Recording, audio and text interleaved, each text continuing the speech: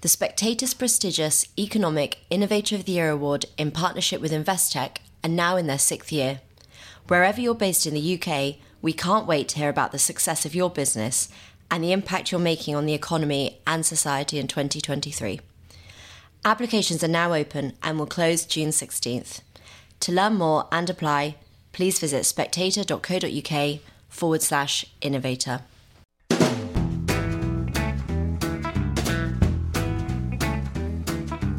Hello and welcome to the Americano podcast, a series of discussions about American power, politics and society. On each episode, I will talk to an American expert or an expert on America about something that's going on in America in 2023. I am delighted to be joined today by Alex Holder, who is the director of a very interesting documentary about Trump and the Trump family called Unprecedented. And we're going to be talking about Donald Trump and what's happening to him this week, because even though on Americano we've tried to perhaps move away from always doing Trump podcasts, inevitably he comes back and dominates the headlines, as he has again this week.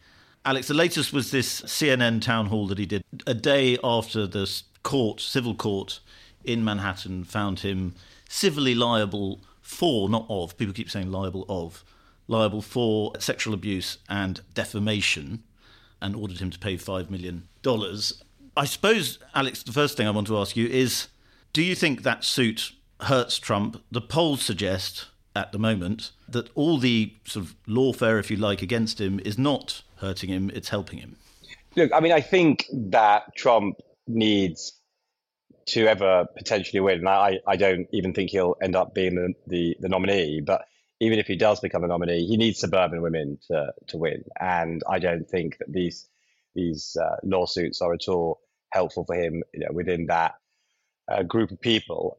So I don't think so. And I think it's part of the Trump sort of propaganda campaign rhetoric, which is, the way to defend against all these things is to say it's helping us, which is quite childish, actually, because I think that, the best example of how America, in my mind, is fed up with this, madness, were the midterm elections.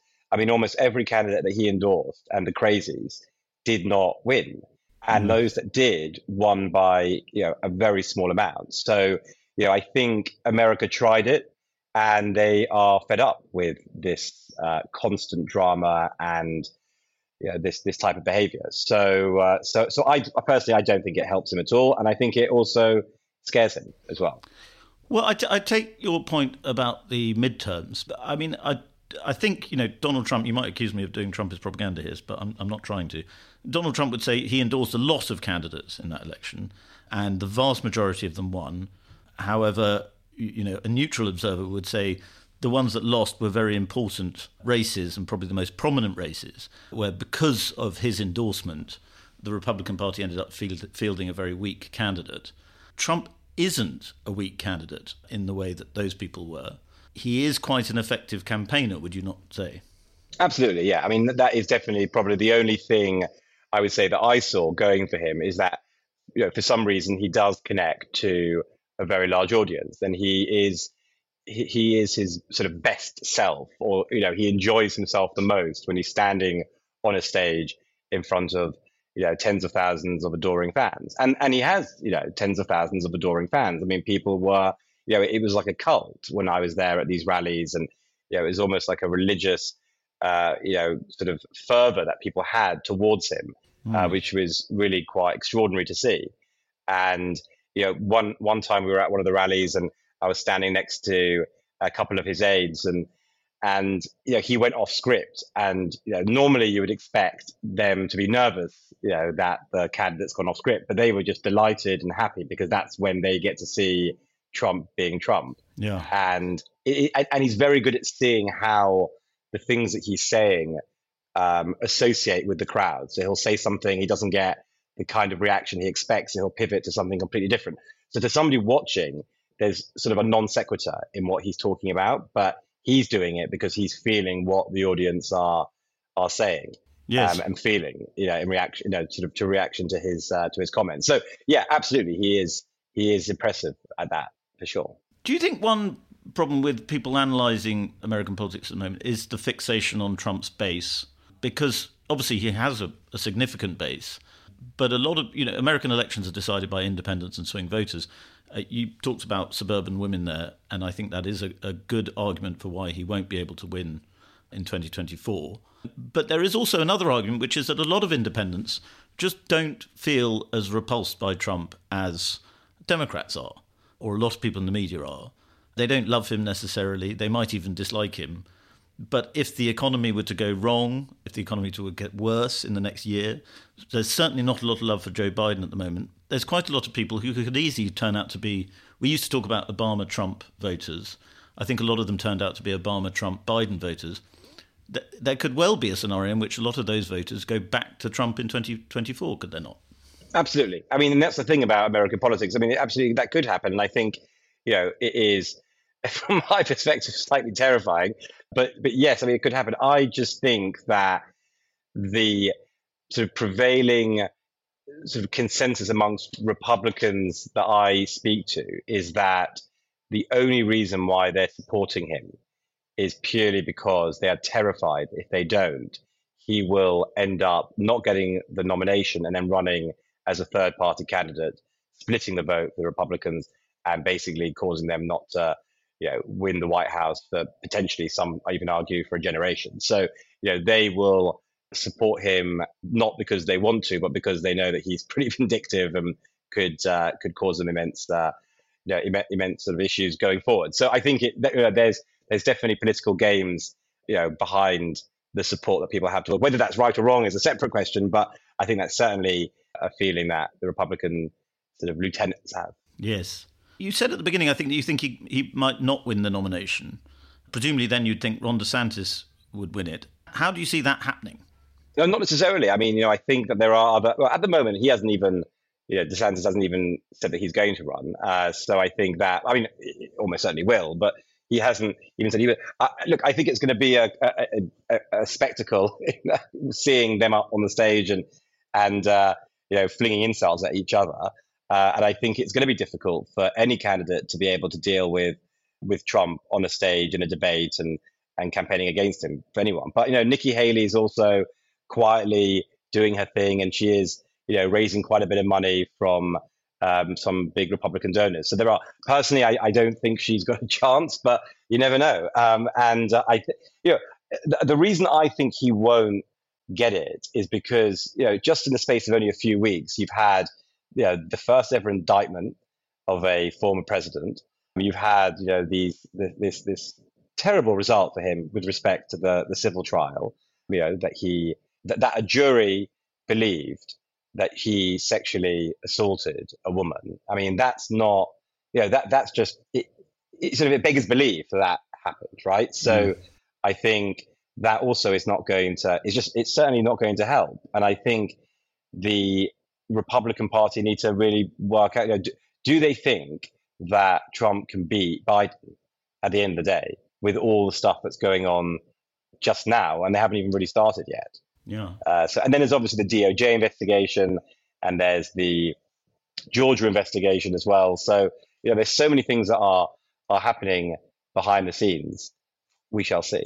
Well, Alex, you did this very interesting documentary where you really got behind the scenes with the Trump family in 2020. Are you planning to do it again? And I mean, might I ask, you can not answer the question if it's going to reveal secrets you don't want to be given away, but how did you get that access and how did it come about? Sure. So I was introduced to the Trump family by a very close friend of theirs who I knew. The Trump family, the best example are that they're like a mafia family.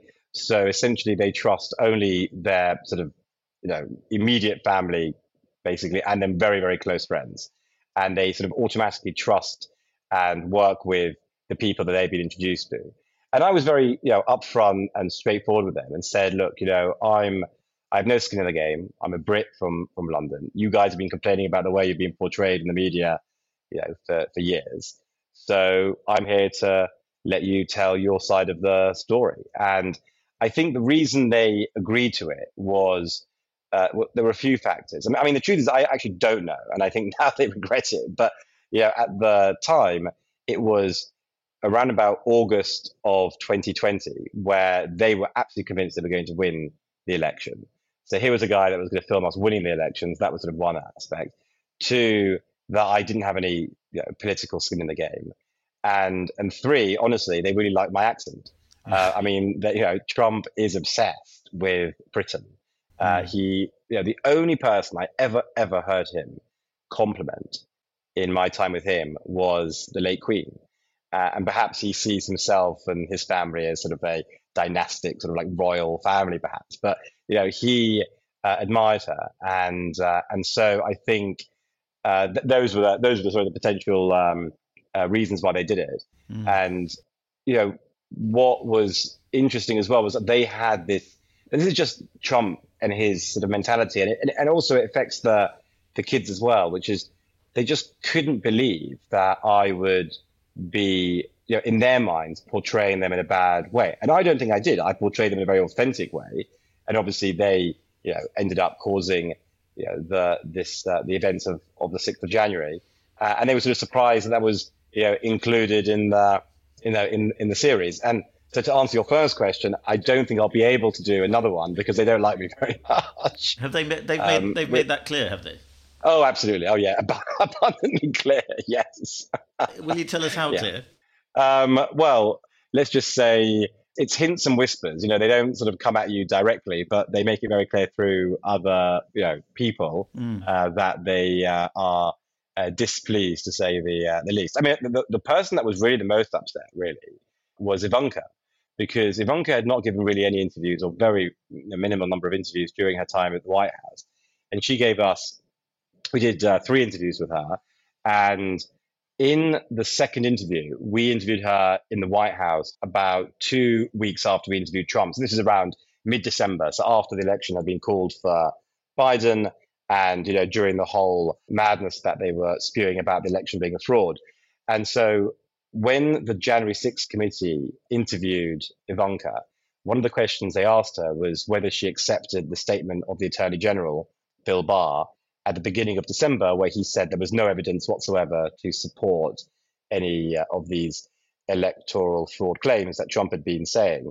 And she said that she had and did accept what Bill Barr said. And that was beginning of December. When I interviewed her mid-December and asked her the question, obviously I'm not the January 6th committee, and obviously January 6th hadn't yet happened, but she said that she supports her father's position entirely, and he should fight for every vote. So there was a clear discrepancy between what she said, to me and what she said to the January 6th committee. And clearly what she said to them made her look or sound better than had she admitted that she was agreeing with her father's position.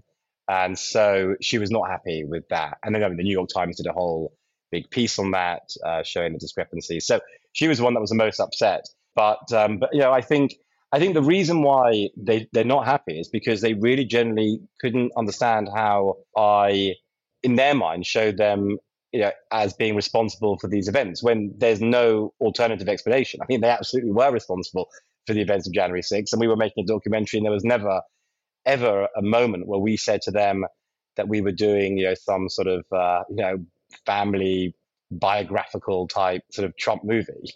So they're not the smartest, not the brightest bulb in the chandelier, I'd say. I thought it was actually, I've watched a lot of Trump documentaries, and I thought it was fair, actually, because you had sort of critical talking heads, but you also had, you let the family talk a lot, and you didn't edit it, I don't think, in a cynical way. And I thought what was very interesting that came out of it was the relationship, the family relationship, and you described it earlier as like a mafia, but I mean, it's probably a bit cliche of me to say it's a bit Succession-esque Absolutely. There's a sort of theme there, but it is interesting. And what insights did you get sort of off camera into the dynamics between the family members, between the brothers and Ivanka and between Trump? Yeah, I mean, the main real feeling I got was how they were all really just, I mean, this is really where the Succession thing comes in. And in the latest season, I'm watching it and I'm just seeing how, whether it was on purpose or not, how similar that these characters are to the Trump kids in that they are just vying constantly for their father's attention and love. And so there's a lot of sort of friction between the children, they would never say that friction is negative or that they don't like each other. And, from my perspective, it does look like they do get on, but there is this undercurrent of who's daddy's favorite and who is going to sort of, take over. Right. Yeah. And I think that certainly came across mainly between Don Jr. and Ivanka. But they all have their own sort of quirks, and Don Jr. is, I would say, in some ways a more articulate version of his father. He is very good at campaigning. He's just a typical demagogue, frankly. Ivanka does think that she's cleverer than she is, and she sort of puts on this facade. But these are children that have been in the spotlight and have been the focus of the media since they were children. Ivanka had paparazzi following her to school when she was a young girl, whilst her father was in the midst of, some, extramarital affair, right? So, they have this, they've just been born into this incredibly unusual environment. I mean, they lived in a skyscraper, right? So it's just such an unusual world that and every now and then you do see moments of real, but they have, Ivanka specifically has almost turned her reality into this persona. Like it's almost the persona is now her. And so, but rarely, but you do see it sort of break out every now and then. But she's very good at, putting it all on. But yeah, they absolutely are always clamoring and fighting over trying to get their dad's attention, for sure. Yeah, there was that famous bit, and you played it in the documentary, when Donald Trump Jr. did the interview with his father, and he said, who's your favourite child and why is it Ivanka or something? And Trump goes, "Oh, Mr. Wise Guy here," that's a sort of Trump's favoritism of Ivanka is a family joke. How real do you think it is? Oh, it's absolutely real. I mean, when we were speaking about his kids, so I showed him on my iPad clips of his kids campaigning for him, and the moment he sees Ivanka, his lights, his eyes open. He's far more as human as Trump can be when she's on the stage and when he's seeing her. So he does absolutely I would say as much as Donald Trump can love, he certainly loves his daughter significantly more. But I think Don and Junior and him had a very fractious relationship growing up. So that obviously played a part in their. But now obviously Don has embraced his father and is sort of his sort of right hand man, type thing. So I think, but as to whether or not Trump sees, there's that. I sort of keep coming back to succession, but I absolutely can see Trump saying that his kids are morons. Yeah. So it is fascinating the similarities between the two. And then they are a very, very unusual family. Yes, yeah. I mean, I think very rich families often are, aren't they? I think it's a kind of it's. Yeah, I mean, this is what I was trying to work out because I've met lots of these sort of rich families before, and the thing about it is because on the one hand, like if you saw Eric Trump in a crowd, he's very tall, but he doesn't come across as being particularly elegant or I remember sort of like he didn't come across as a rich kid in a sense, right? They're much more scrappy, which I think is what he is, and Don for sure is. So I thought that was interesting. But the aspect that's unusual, I think, is that their father has been, incredibly famous for really bad reasons most of the time. Yeah. And so I think that's obviously had an impact on them. And so like that to me was the unusual. The adoration towards him is also really quite unusual. Yeah. So that's also interesting. Do you think that's part of the appeal with disaffected white working class America is that, and not just white working class actually, but working class people in America, is that Trump behaves like a regular guy in so many ways, and he has, or the family have, a kind of common touch that other politicians just don't have. So this is the thing that's interesting, right? Is that there's a sort of contradiction here, because on the one hand, you've got this incredibly wealthy guy from New York City, real estate mogul, who people, working class people have some sort of connection with. And I think it's not because they think that they could go for a beer with him, because, he's not that kind of guy at all. I think it's because because he is the kind of guy they would expect to watch his words, and he doesn't.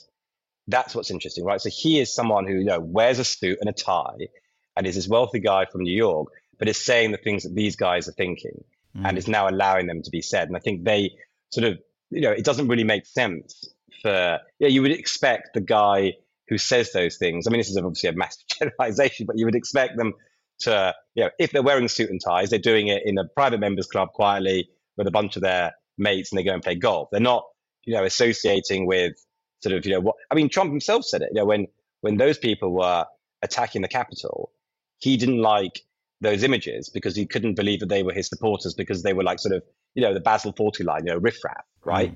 Like, that's the way he doesn't even like the people that support him. But moving that to an aside, it's the fact that he is this almost like he looks like an establishment figure, but is saying these incredibly, sort of not politically correct things on stage, and then obviously, frankly, racist, misogynistic, and homophobic things as well. Are you sure he doesn't like his supporters? I mean, I've been to Trump rallies, and maybe I was duped by it, but I feel perhaps because they worship him, he gives the worship back. Well, he loves the worship, but also if you notice at these rallies, generally they are quite well curated in the sense of who he sees and where certain people are in terms of how close they are to the stage and all that. So yes, he absolutely loves the worship, but he doesn't spend much time thinking about the real voters who are voting for him at all. He himself says that he has always been an outsider and was never accepted by the people that he wanted to be accepted by. And the people he wanted to be accepted by were not the people that vote for him. He wanted to be, he paid people allegedly to come to one of his weddings. I mean, he always wanted to be part of that circle and never really managed to do it because he's just he's just an unpleasant fellow, really. I mean, people just don't really like him. Yeah. Even people who know him, I'm saying. And did you get a sense of that? Actually, I wanted to ask you about sort of around the time of January 6th. Did you get a sort of sense of what the Trumps were really thinking? There's a bit of it in documentary, but what they were really thinking off camera? Yeah, I mean, look, I think so. There was a few sort of the thinking in the White House and amongst the kids led up to that period was really interesting because you had so just number one, just to give you some context, when I interviewed Trump the first time in the White House, so this is at a period where he had completely barricaded himself in the Oval Office. He wasn't giving any interviews, really wasn't speaking to anybody, which was unusual because Trump always loved speaking to the media and giving speeches. So no one had access to him. He was in a terrible mood. He comes into the room to do the interview, and what I noticed was that the people that were with him, so his closest aides, were terrified of him. So this is not like a feeling of respect that you would get towards a president. They just really were very, very nervous around him. So there was this feeling of fear. So what you had is I think sort of three groups. There was people who were saying to me, this is off camera before he arrived, that they think Trump's position is terrible and that he should not be attacking the sanctity of the vote. What instead he should be doing is talking about how he, fast-tracked the COVID vaccine. He saved America. He opened it up, and he should go around America and sort of as a swan song say how great he was, and that he didn't win the election, but he can sort of say that he saved everyone's lives from COVID, and that his approach is very bad. So that was sort of one thought. The other was we don't think he'll be successful, in terms of trying to overturn the election, but we are sort of willing to stay and see what happens. But they might be like, updating their CV because they don't think it's gonna work. And then the third group, which were those that believed in everything he said, and they would do whatever they could to keep him in because they believed that he had actually won. So you had those. I think from the Eric is explicit in being the third category. I mean, he absolutely believes that the election was stolen and that his father won, and he thinks it's the biggest injustice ever. So I think that's that. Ivanka, I don't personally believe she agreed with her father, but she just wasn't able to change his mind because she can't and she's scared of him. As it was proven from that video the January 6th committee put out, where you could see how nervous she was speaking off camera, and then obviously Don as well sort of supports his father's position. And Trump really does believe it. I mean, this is the thing, and I got a lot of people who didn't like me saying this, but when I went into that room before interviewing, me and my DOP cameraman, we had a debate as to whether or not Trump really believed in the election being stolen. And I was always, maybe it's the British in me, but like, there's no way he believes that. It's all part of the Trump, sort of game. And like deep down, he doesn't really believe it. When I finished that interview, I honestly was terrified because, obviously the American system, in England, when you lose the election, right, the moving vans are outside Downing Street, the next day, and that's it. You're kicked out, and there's a new prime minister immediately. There's that period in America of about sort of 2 months, from the election day to inauguration, where you've got someone who is now literally an insane man who controls everything. And they've only ever had 44 presidents before him that toe the line. So, it was sort of inevitable that something bad might happen soon.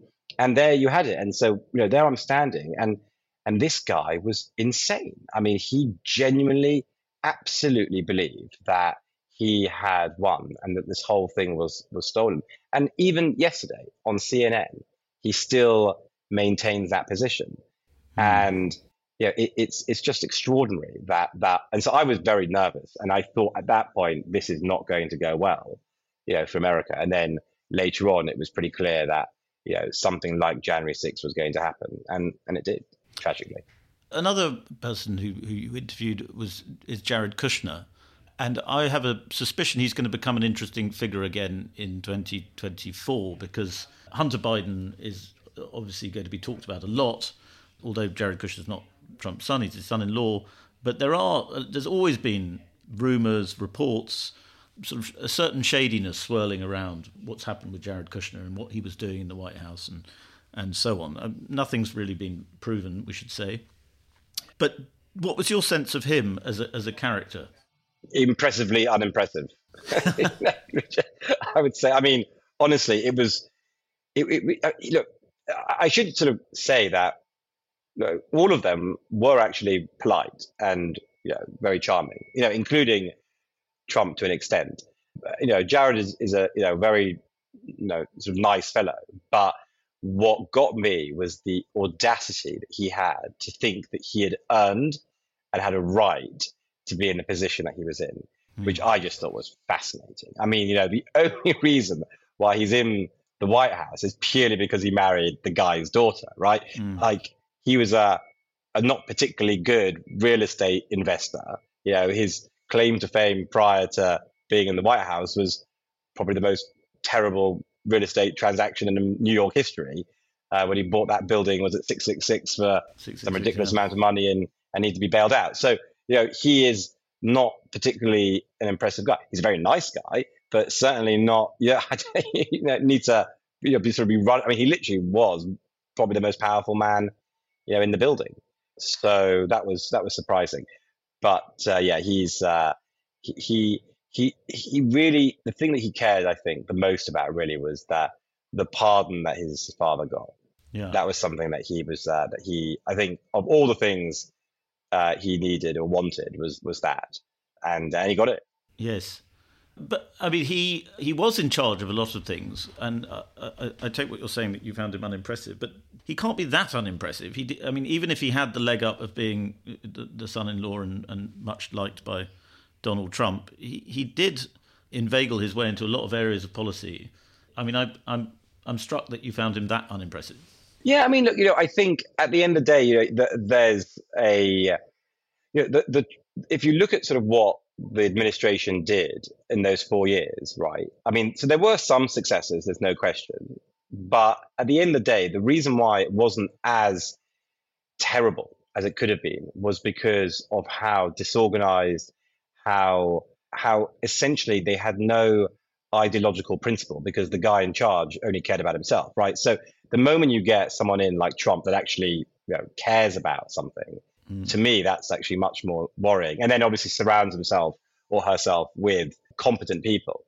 So I think the lack of successes or even the lack of really damaging things, and the proof of maybe how poor Jared Kushner was as running the show was how January 6th ended up happening. I mean, it didn't happen in isolation, right? I mean, this was a sustained effort by his boss to undermine the sanctity of elections in America for 2 months, and obviously even before that. So, if he was an impressive guy, he would have reined that in or walked away. So when January 6th happened, you said you were sort of terrified and it was a tragic day for America. Tell us a bit more about that. What were you thinking? Were you thinking these people who you'd sort of actually quite liked in some way? I know you haven't said that you like them necessarily, but you seem sort of to see the good side of them in a way. You think that were you nervous and scared that they had done something terrible? Absolutely. And I think, I wouldn't say I certainly wouldn't say I like Don Jr. or Ivanka or in fact, Donald Trump himself. But Eric, I have a bit of a soft spot for, maybe just because I think he's a bit like cousin Greg. Yeah. I sort of feel for him a bit.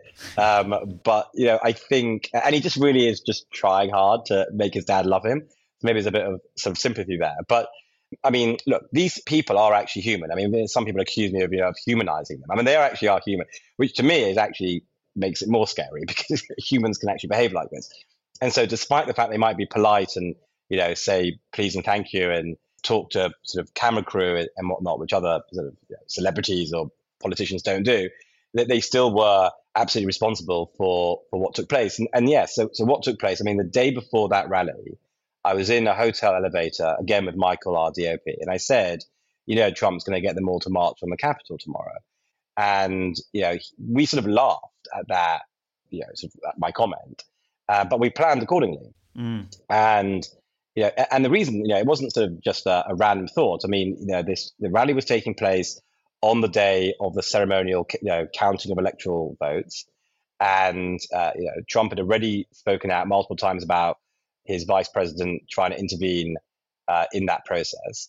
And it was clear that a lot of people were going to come to DC and it was going to be very, it was going to be a very sort of emotional event. And, so we were there. It was freezing cold. I'll never forget, bitterly cold, huge numbers of people. I mean, the biggest rally I had seen.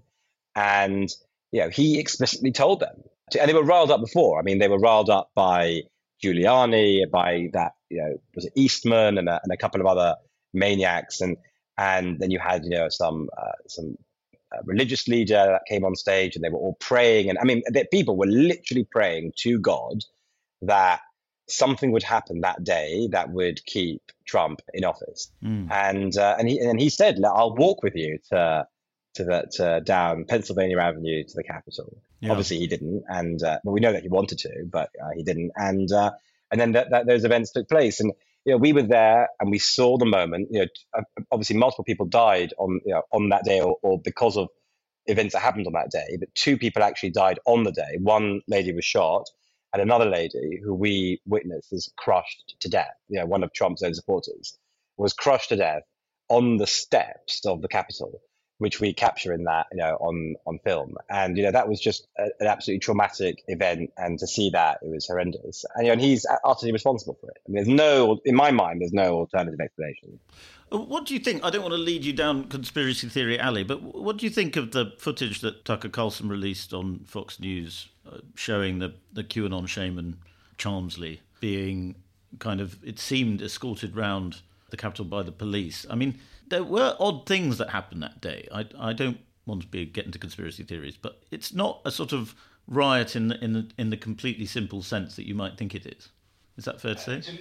What I saw, I mean, I basing my sort of position on literally what I saw with my own eyes. Yeah. And what I saw was a completely out of control, riled up, angry crowd that tried to get into the Capitol and were prevented from being able to get in by incredibly brave police officers who were all being pushed up against this sort of entry tunnel and were being attacked with flagpoles and with all sorts of weapons that people had brought, and they were they stood their ground, and that's what I saw with my own eyes. So in terms of whether or not some people got in because a police officer felt it was better to try and keep it calm and and collected, and I mean there's so many ways obviously of reading into the CCTV footage, obviously without sound and whatnot. And, we know that Tucker Carlson has his own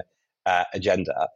I don't, for me, the people that I met, that were trying to break in were people who really genuinely believed that the republic had been stolen. And so they wanted to take it back. And they believe that purely because the guy that they admire and that they voted for told them so. And that guy wasn't the candidate. He was the sitting president of the United States. So, do I think they're responsible? Absolutely. Those people that were doing that, you can't break the law. But at the same time, they would not say that they were anything other than ardent Trump supporters trying to do what their president had told them to do. Mm. Alex, you said you're not going to do another Trump documentary for obvious reasons. Are you going to do more documentaries about American politics? Have you got any projects to do any more? Yeah. So we are actually in the middle of production on a very well-known political character, which I'm not going to reveal right now, but we'll reveal in due course, which is pretty fascinating. I'm addicted to American politics. I think it's such a fascinating world, like the best that we have in the UK, right, is, I don't know, too much money being spent on wallpaper in 10 Downing Street. Whereas, here there's just just one sort of bit of chaos and then another, and it's just extraordinary. And I think, but also it is, I see for me, there's something good about all of this at the end of the day, which is that democracy here in America still did work, and whilst Trump certainly tried to, fracture, well, he certainly tried to destroy the foundations of democracy, and he ended up fracturing them, they are still strong enough and they still are standing. And, one of the things that are happening now, which, is absolutely out of the Trump playbook, is, undermining the judicial system, right? I mean, Trump tried to do that when he was in the White House, and he said to me, I mean, it was out of the, sort of how to be a totalitarian leader is you say, well, we need to find brave judges, who support my position, right? So, and then when you have people today who support Trump saying, oh, well, the New York judicial system is biased. I mean, at that point, you're completely undermining, this system, which is literally set up to, if we don't believe in that, then, the whole thing falls apart. So, I think that's dangerous, but America's still standing, and it's still, I think, for all its contentions, still a pretty remarkable country. Yeah, well, I do. I mean, I love America, and I think it's a remarkable country. I do think the judicial system is politicised in various ways.